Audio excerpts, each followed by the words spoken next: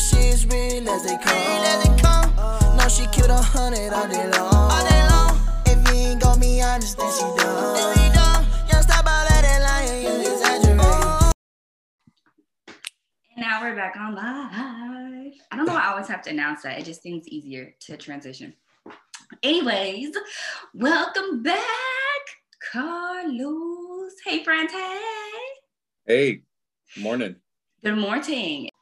And I have Carlos back on Honestly Helen podcast, and we're going to do a part 2 of the first episode we did with Carlos because sexual trauma, sexual abuse is a deep topic, and we wanted to do it justice, and we wanted to make sure that we didn't just share Carlos's experience, the traumatic portion. We wanted to follow up with the part that I think a lot of victims need to hear, which is the healing process and what that looks like. So Carlos graciously agreed to be vulnerable with us again. Thank you, friends. I appreciate you. Yeah, no problem. And we'll go ahead and jump into it. We'll get into it. Could you tell the people, Mr. Carlos, about your healing process with this experience? I think with the healing process, it looks different for everyone. Yes. Not one healing process is the same. For me, myself, like with repairing my family, getting them on board with my, if we're going to give it a term, my lifestyle, because as I mentioned previously, they were not the happiest about my quote unquote choice. Mm-hmm. So that took. How do you do that?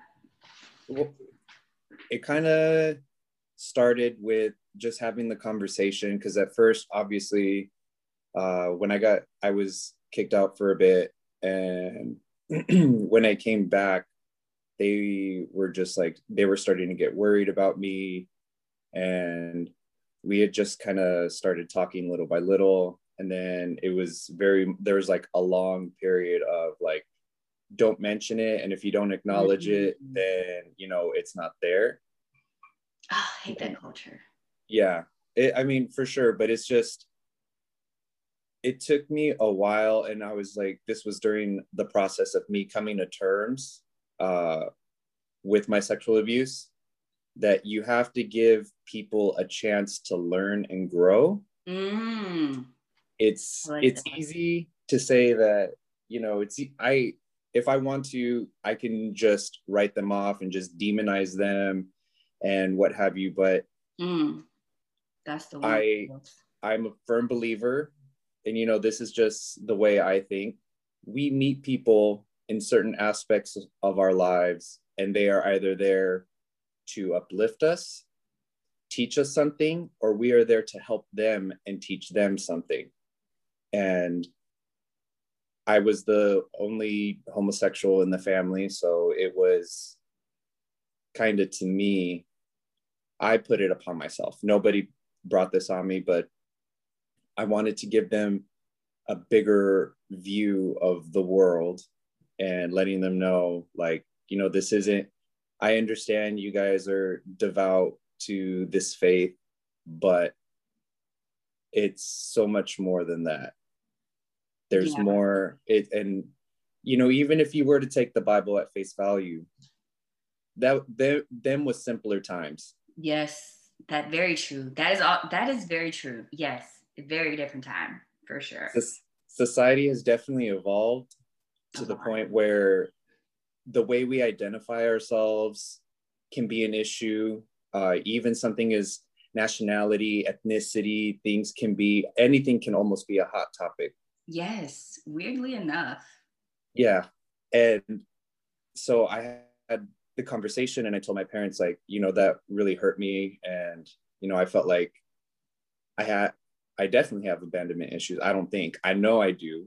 Took me years to even figure that out. And so then we kind of just started the conversation from there. And, little by little, I was showing them like the etymology of just even like the word like faggot, like how it started, and how there was the persecution of homosexuals, and they would literally wrap them in carpets and tie them up in there and light the carpet. And because in your like if you go Alive? to, yeah, alive, because they thought they were witches, because Wow. they entranced and seduced men to have sex with them. And so it Mm. would, and I mean, this was way back in the Yeah, yeah, day. yeah. Like if I you didn't go know to that. England, yeah, if you go to England and you ask for a cigarette, they call it a fag. And because to them that's not a bad word, and so that's where the word faggot derived from, Got it. Got because it.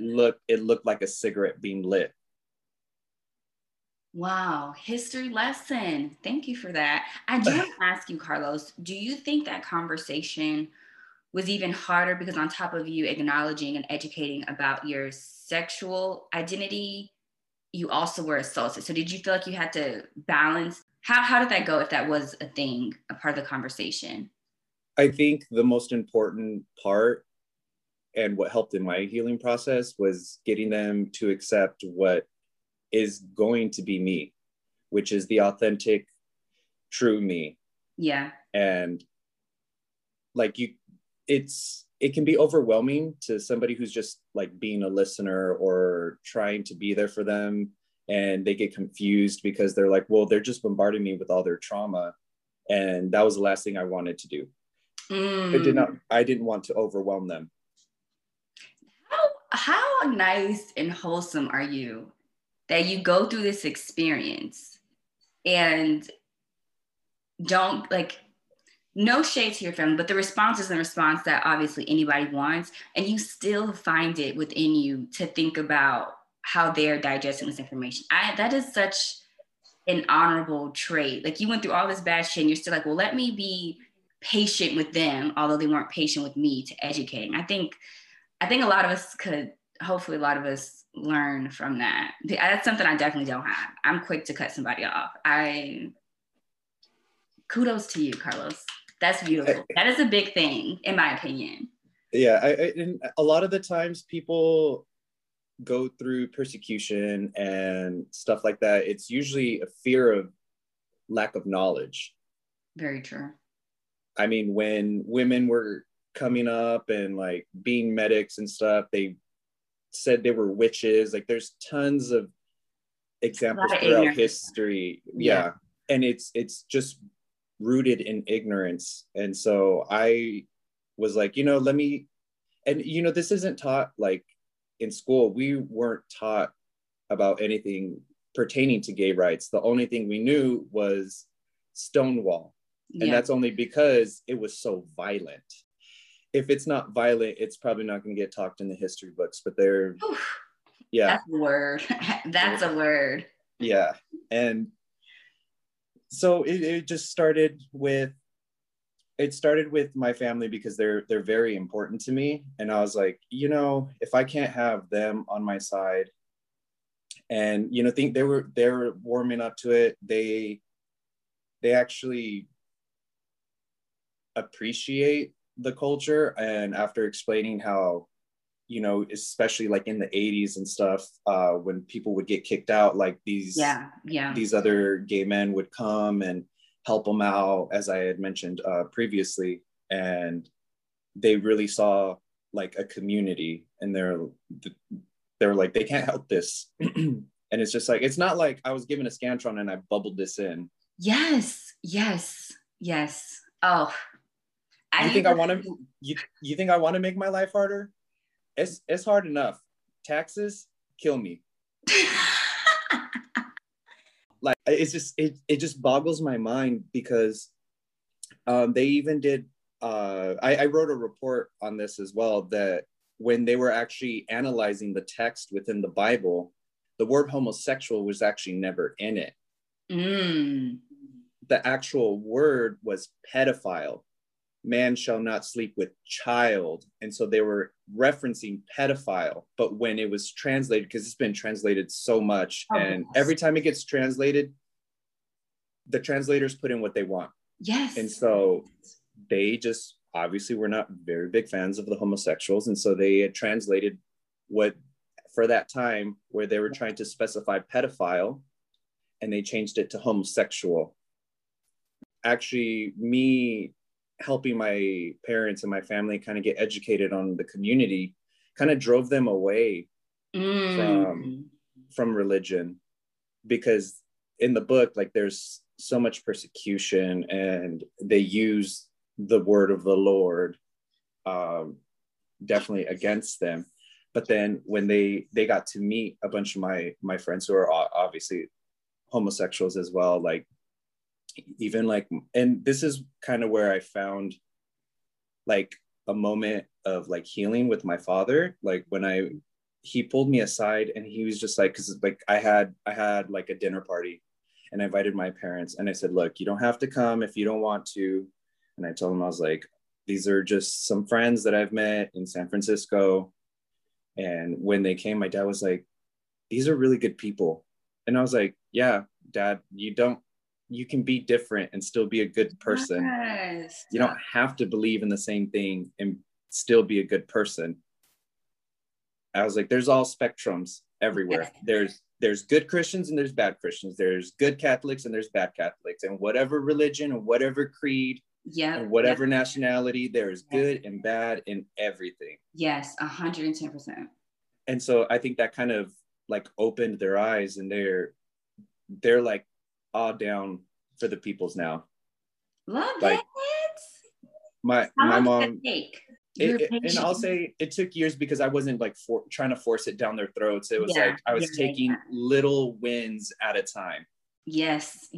I will always commend you on that. I am just so humbled, and I just love that you went through a traumatic experience that jades a lot of people, and obviously it impacted you in certain ways, but it didn't stop your authenticity to educate people, because correct me if I'm wrong, the entire experience came from you just wanting more knowledge, you just wanting to educate yourself on what you were feeling.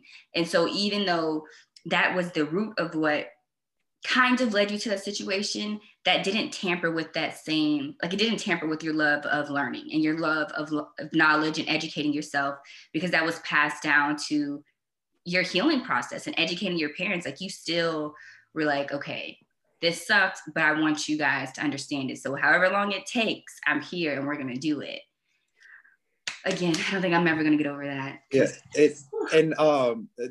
Kind of what started me wanting to just like educate my parents. And I mean, there's tons of discrimination like everywhere, even like within the gay community and what have you. But it was just kind of like a little love letter to my sister, who just at a young age had very little biases. If you were to meet my sister, you would just love her. Like, just to see that, like, and to be able to have like that sense so young, that most people usually take their own prejudices very seriously, and still to this day she doesn't care. Like, that's what it kind of like inspired me to, like, you know, I need to be like that. Like, I understand what I went through is what I went through, and I have two decisions. I can either learn from it and build and see where I can pick up the pieces, or I can let it shape and consume me and let it dictate and control me. So I really, in my mind, I only gave myself two decisions. And I think that's kind of where most people get lost, especially during the healing process, especially, I mean, just in life in general. When you give yourself more options, you tend to take the easier route. When you give yourself two options that are both hard, you're going to get some progress. I had a conversation with my cousin about this, literally about having too many options and messing you up. I do want to ask, was another impact of your abuse led you to substance abuse? How did you deal with healing from that? Well, I was involved in like multiple groups, because it was like alcohol abuse, drug abuse. It took shape in many forms. And, you know, for some people, they can't get away from the substance abuse. And, you know, it's really sad, because it starts to consume the person internally, emotionally, everything. And I had good people around me. I was lucky enough to find good people around me who were not into those types of scenes. Because like when you surround yourself around people who do drugs all the time, you're going to be around that setting. You're going to be enticed to do those vices more. And lucky, yeah. And, lucky for me that like, I never, I mean, of course I had some friends that like did do stuff like that, but I started to distance myself from them because I knew if it was around, it was going to be hard for me to say no. It was very weird. And so the friends that I hung out with often were not people that partook in stuff like that. Obviously the occasional drink, the happy hour. Yeah. Yes. But they knew I've known them for a long enough period for them to figure out like, this is an outlier and he doesn't get like this. And so they knew something was going on. And so it took a bunch of them, kind of like a mini intervention without having like the actual psychologist or therapist actually be there to help with the intervention. Yeah. So instead of like what you see on TV where they write these love letters, they were kind of like, what's wrong with you? Get your shit together. And they kind of like shook me. Yeah.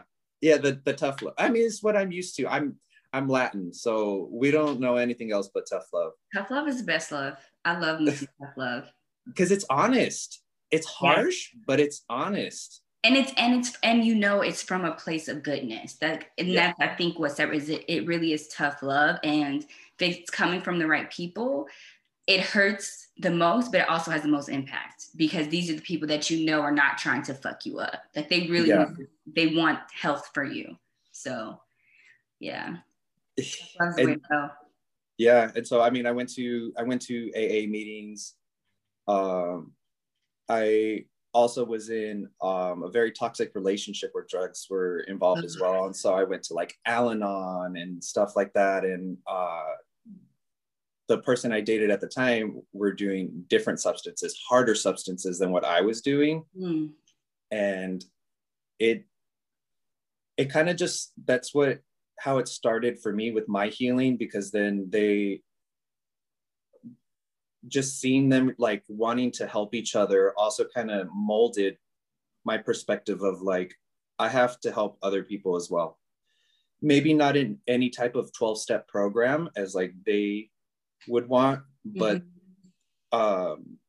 if you were to witness any type of the program, like there is a lot of like deep thoughts and healing from within and reaching out to the people that you've hurt and apologizing to them. Like it's really nice. It was really nice to see. And so I just wanted to kind of tailor it, like, I guess to me, but I was very committed on like my own healing. And so that involved me going through therapy. And this is probably where people are going to question like, well, why did you wait so long for like your sexual abuse? The thing is, a lot of the times when it does happen to them, when it happens to victims, a lot of the times they start with the victim blaming and they shame themselves and what have you. And, you know, sometimes it's more of it can take many different forms. Sometimes it's a more milder form than like what had happened to me. And it takes time to process, to figure out like, oh my God, I was sexually abused. Yes. Because it could be somebody that they knew. It could be a relative. And it is a very weird, toxic, like symbiotic relationship where it's almost borderline like Stockholm syndrome.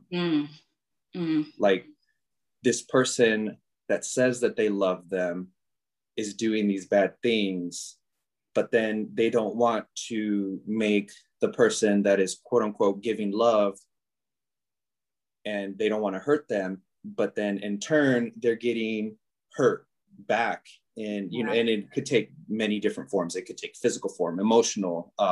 There's so many different types, and it really takes diligence to dissect what has happened and to kind of peel back the layers. So I mean, when I just hate when people are just like, well, they should have spoke up earlier. A lot of the times they put it away. Yeah. They kind of just archive it and they're like, we're not going to talk about this right now. And it's hard. And my healing process has been more on the mental health side. Like I was constantly seeing therapists, and I've changed through a couple, and therapy is one of those things that doesn't work unless you actually put effort into it.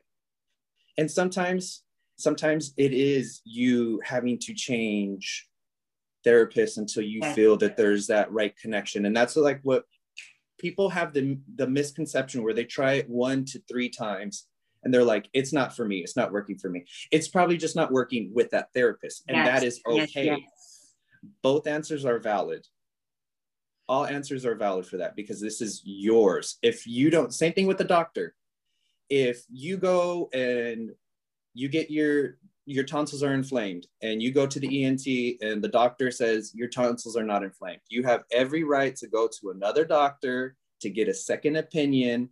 And if they say, you know what, you're right, and you vibing with him or them or her, like whatever, right, you can stick with that doctor. It's the same thing with therapists.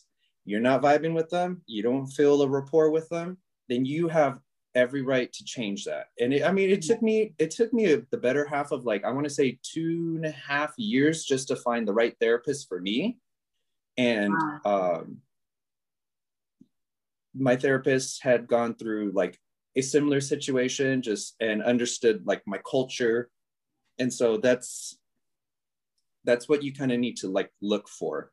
I went from like being on antidepressants and trying different things, and then I eventually kind of changed vices, like going to the gym way too often. That would to the point where it was like almost unhealthy. Anything in excess can definitely be unhealthy, even when it's good for you, for sure. Exactly. And then I went to smoking. It was a long battle. It's a long battle, even to this day, like with addiction. Addiction never goes away. And that's the one thing that I think people don't understand, or they have a false narrative due to media and what has been portrayed through that aspect. Like, oh, they go through a 12-step program and they're done and they're healed. It's never going away.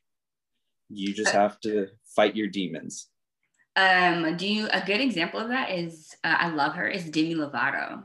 I think she's a good example of addiction being a constant thing. And I guess I kind of knew that, but I've never really thought about addiction not going away, because I think, just like you said, media portrays that there's a fix to it. Like there is a solution. Like once you go through these things, you won't have that issue anymore. But that doesn't make sense. Like my mom was a prime example, not that she ever seeks professional help, but it was still a struggle every day to decide, I'm sure, like what to do. Like, what demon am I going to give in today? Is it going to be liquor? Is it going to be drugs? Is it going to be both? Am I going to decide to go off the deep end where I know I'm having an episode? And I never really took the time to really think about that, though. But putting it to that light, that is, you're right. I think you're 100% right. People do think addiction is like a boo-boo you get. You put a Band-Aid on it, it heals for a few days, and boop, now you just have a scar. And it's like, no, now it's like a wound that can open again if you don't treat it and you're not consistent with it. I mean, that's the one thing about the 12-step programs. They help you realize and notice when you feel like you're being swayed. Yes. And back to the point you made earlier, like we are in a world where social media has just emboldened everybody to feel like their opinion has weight. Their opinion matters.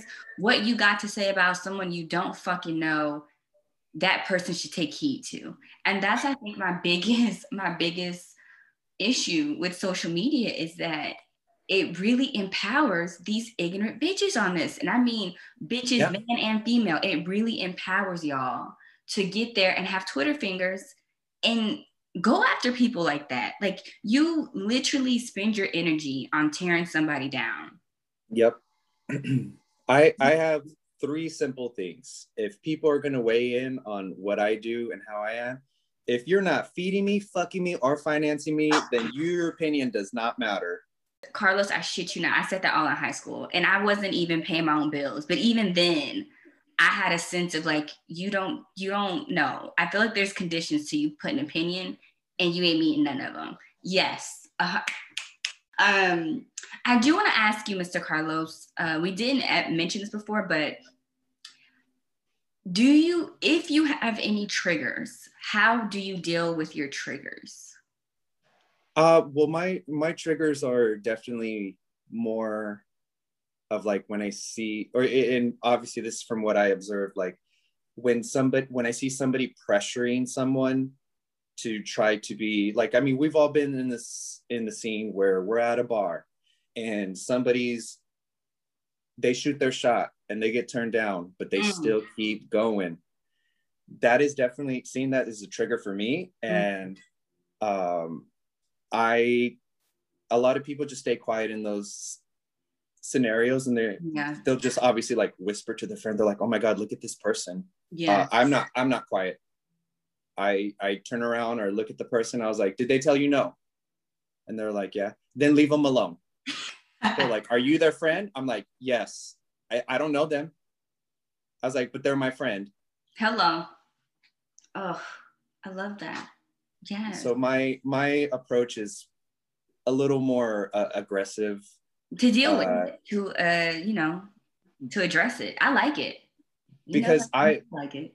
And I think I react that way because I wish someone was like that for me. Yes. And so it is, I'm working on it as well, because it is a projection that I am putting onto others, which isn't right, because then it's forcing my emotions and my feelings on the person. And sometimes it's not always welcomed. That is true. Because I've definitely had the other side where someone was like, you didn't need to do that. Yeah. And I was like, well, they were clearly bothering you, and I just wanted to make sure you were okay. And they're like, I don't even know you. And I was just like, I know you don't. I understood the scenario and what could potentially happen. I'm not looking for thanks. I'm not looking for anything. I just don't want anybody to get hurt. Yeah.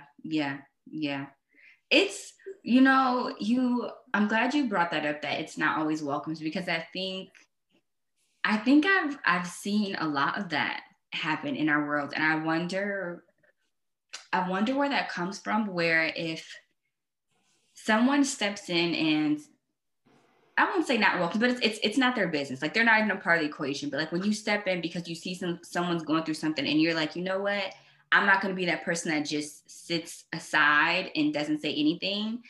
And so you're coming from a good place, and then just to get met with, no, you could have just, you could have kept your 2 cents to yourself. Like, I had this. I feel like I haven't gone through it, but just thinking about it, my feelings are already hurt, because to me, it'd be like, okay, yes, I get it. But damn, bitch, you could have just said thanks and turned away. Like, you didn't even have to give me all that. Just say thank you. And you could have been sarcastic with like, thanks. Also at the same time, we don't know how their day was. Maybe they had a bad day. Maybe they weren't in the mood. Maybe they didn't want to be bothered. Maybe they've had their own trauma that they're dealing with as well. And somebody helping them, it could have possibly triggered them as well. Yeah. And so, I mean, I don't take it seriously, because not everyone accepts help the same way. And sometimes you will get those reactions when you do offer help. Everybody's fighting a fight. And just because you don't see it doesn't mean it's not happening. Yes, you're absolutely right. You are 110% right. And I'm a firm believer in that as well. I think one of my downfalls is I don't judge people, but I expect a lot out of people. I expect people to do better, knowing that a lot of people don't know better, so they can't do better. But even with your example, your reaction is the perfect reaction. And I understand that logically, but the I don't know, whatever inside me, the devil in my soul is also like, yeah, but that person could have handled that situation different as well. And so I hear what you're, I think I haven't reached your level of maturity yet. I'm still like, a bitch can get my mouth or these hands if they really want to. Like, if you're gonna get mad at me for helping you, then you'll dress ugly and I hope you spill your drink. And then I'm gonna walk off. But that probably comes with age, and maybe I'll get better and I'll get like you. Yeah, I mean, I am definitely fallible as well. I mean, you and I have had conversations. Yes. When I want to, I can be petty. Can't always say I get the gold star for the day, every day for that. But when it comes to, I mean, and that's another thing too, some people want to like white knight the situation and want to be the savior, and their expectation a lot of the times is like gratitude. They want to be thankful for it. And it's just like, don't do a good thing just because you want to reap the benefits of somebody thanking you. Do a good thing because it's what you believe. 100. Oh, yes. So I think that's why I don't get offended, because I know that I'm doing it with the best of intention. And I don't want a gold star. I don't want a Good Samaritan award. I want to help avoid people going through similar situations that I went through. Yeah. I think I just don't have the maturity of you yet. It's getting there. Like, I feel it inside. It comes with time. I mean, like, you know, this isn't anything like like I was telling you, a lot of my healing was like late 20s. Yeah. And, you know, and I'm still working on me. And, you know, like every 6 months I check in with myself, and it just kind of helped with my mental trauma. Do I like who I am as a person? If I don't, what can I do to change it? What are the character traits I don't like? What do I want to do? So creating the healthy mental space to create healthy habits. Yes. That, I think, it sounds very simple, but even something is like writing it down, what you like about yourself and what you don't like about yourself, can build your confidence. Because like, even if your list is longer of things that you don't like, you can still set a goal, because now that you've written it down, it almost becomes tangible, and you can be like, yes, I don't like that, like I rush to conclusions, or I'm hot-headed, or I'm too petty. But because I mean, I was there too. I'm still there. But you got grown up pettiness. Sorry, continue, because I'll sidetrack about this pettiness. And you know, and it kind of helps keep me in check. Yes. From being too far detached from reality, because the reality of the situation may differ from our own perceptions, our reality. Yes. But we also need to take into consideration what's happening around us, because it is, we all experience pain, but everybody experiences it differently. And it took me a long time to realize that, because when I definitely, like in my younger 20s, people would say that like something for them was traumatic. And to me, I was just like, that's it? That's all you're going through? Yeah. Yes. Like, and then I would be like, well, you should be able to get over it. And they're like, well, you know, it's just, I'm going through this. And I'm like, no, now you're adding too much fluff, and it doesn't need to be as big. And it took me a long time to tell myself, like, Carlos, shut up. Just because I feel like my arm's cut off and they got like a finger cut off, it's still pain. Pain is pain. And it's hard for us to realize that, like, we all go through it. And I think when you start to realize that that's kind of what brings us together, our pain, people will probably get along a whole lot better. And just let them have their moment. We all need to have moments, whether it's venting, talking it out. Yep.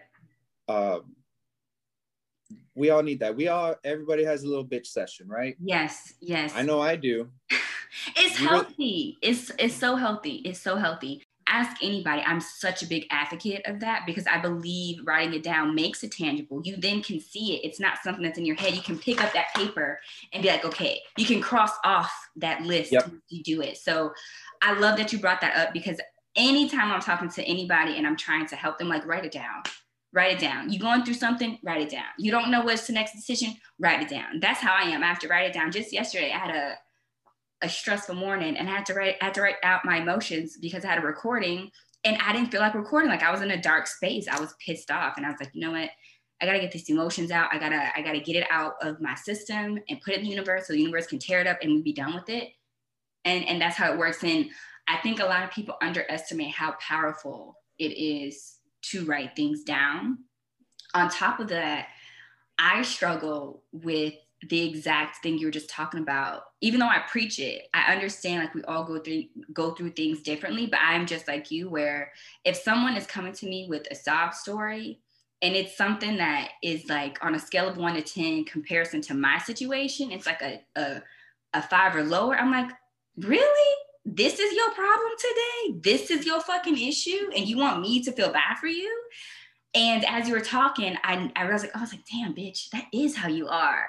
And Yeah. I'm like that with everybody. And I know that what we go through is always different from other people. But you're right. I have to internalize like my hurt was my hurt. And whatever that person's going through might be the same level of hurt.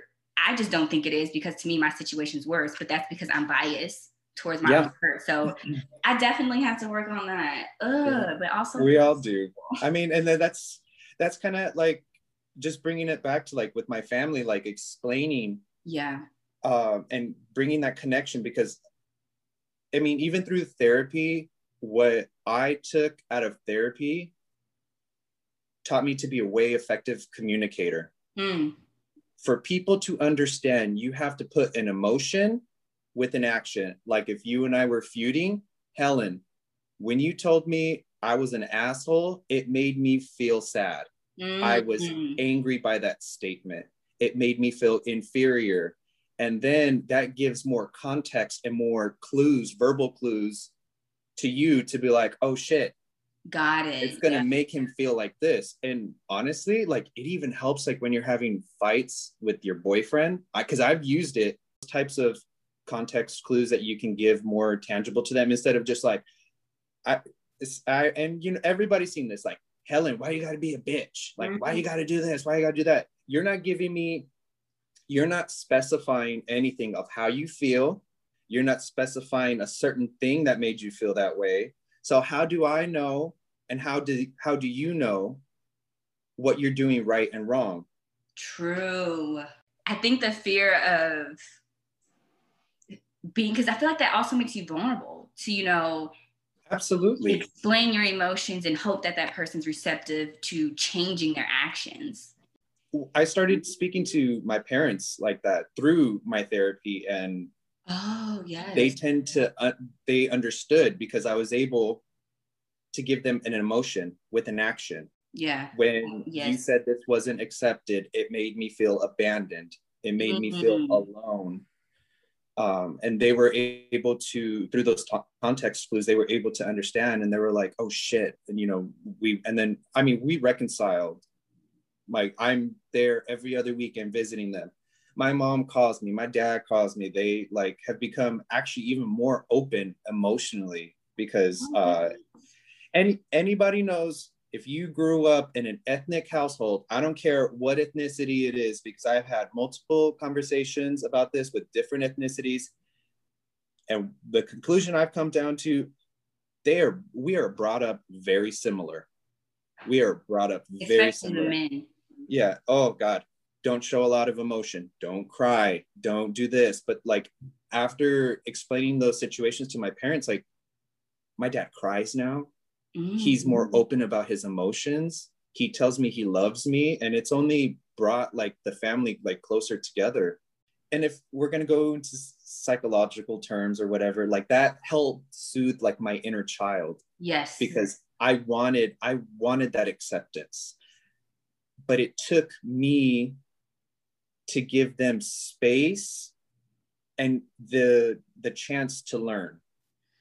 And they were receptive and they went with it. And now like we're good. Like me and my family, we're good.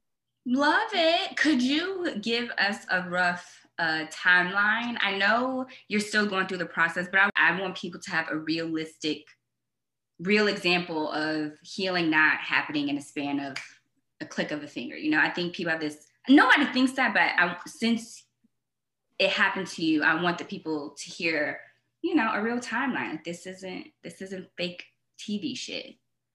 I think it's a constant feeling of like always bettering yourself and acknowledging like what has happened. But I'm going to say the first time that I really felt some sense of like relief and of acceptance of my sexual abuse, it probably roughly took me about like 7 to 8 years. And a lot of it had to do with me kind of just like putzing around and just not dealing with it and putting it behind me, and then going through the whole motions of shaming myself and just saying it was my fault and this and that, when it's just like it wasn't my fault. I was really young and this person forced themselves on me. Yep. And I think that's why healing things with my family was what really helped me in the end, because me reaching out, I just wanted a sense of community. I just wanted to feel accepted. Yes. And so when my family years later was able to accept me, the inner child in me was soothed, and it was like, we're good. We can start doing real work now. Yeah. I love that. Thank you for sharing that. I do have one more question before I kind of close this out, just based off your answer. What advice would you give those people who maybe don't have that option to get that acceptance from their family? Find people who are comfortable with who they are and things and their life experiences. Because if you are around a bunch of people who don't feel grounded, who have chaotic lifestyles and chaotic decisions and erratic decisions and irrational decisions, then you're going to also make similar decisions. When I was going back to the inner child, like also work towards something that you felt like you wanted. Like for me, it was community, right? Like I wanted that community. So which is why when I reconciled with my family and I got that acceptance, I felt like 100 pounds had just come off my shoulders. Yeah. And so it's really understanding what you want. I mean, it can amalgamate to anything. Like if you always felt like the odd one out, I was the odd one. I was always the weird one in the family. Yeah. Like compared to all my cousins, they were thugs and doing this and doing that. And I'm over here, I'm like, I like algebra. And so, I mean, I already knew I was odd. So like for me, I wanted that fit in, or that community, that acceptance. Yeah. And so really understanding what you wanted as a child, and then working towards soothing that inner child in you. That's what helped me the most. But that's hard to figure out because it's different for everyone. Yes. I think you said it perfectly. You knew that yours was belonging. So you were searching for ways to create that belongingness. If it's just to be loved, you're going to search for places where you feel loved. So I think, having a end goal, or at least knowing what your goal is for your healing. Like, what do you want? Besides you being healed, what do you want? Yeah. Community. Perfect. Yes. I love that. Yeah. Well, Carl, did you have something else to say? No, just I was gonna say, that's kind of wraps it up for me and my kind of journey, which is still continuing. It don't stop just because you feel better, and that's another thing too. Just because you feel better doesn't mean it stopped. Amen. Yes, as we learned, or as I learned, addiction is never ending. I kind of knew that, but for some reason it hit home just now. Well, Mr. Carlos, to close us out, what are your final words, either related to healing, related to trauma? What would your final words be to the people on our conversation? Probably find little things that make you happy. Like, yes, it can be something small, something as small as like, I'm going to bake myself some cookies and try a different recipe out. Like, it can be something that small. Like for me, I treat myself to home spa days. That helps keep my mental headspace clear. Love it. Find the joy in the small things. Yes. Oh, 110%. 110%.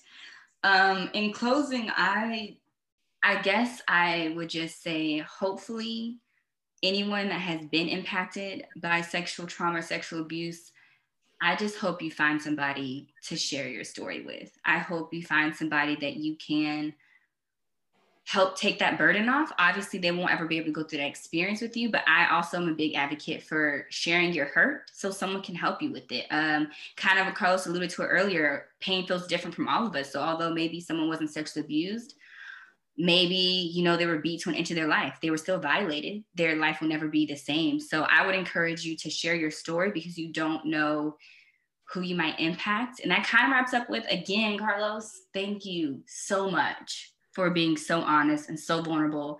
I can't thank you enough. Yeah, I mean, no problem. I mean, this was a topic that you seemed you were really interested on. And after having a couple conversations, you wanted to treat this subject very delicately and diligently, because I'm pretty sure compared to your other podcasts, because I've been listening, it's the format is different. Yeah. So I want to thank you for just giving the creativity to change things up, because not a lot of people are like that. They want things formatted. And I mean, it's not like you gave me a bunch of questions. You're like, this is what we're going to talk about. Yes, no, I appreciate those kind. And that's a wrap, folks. Make sure you catch the next episode. And as always, be magical. Yeah, independent queen got her own shit. Yeah, she don't need no stylist, got her own drip. Confident, walk around with her head lit. On her own, she done did it, she a breadwinner. A go-getter, yeah. You know she is real as they come. No, she killed 100 all day long. If you ain't gon' be honest, then she done.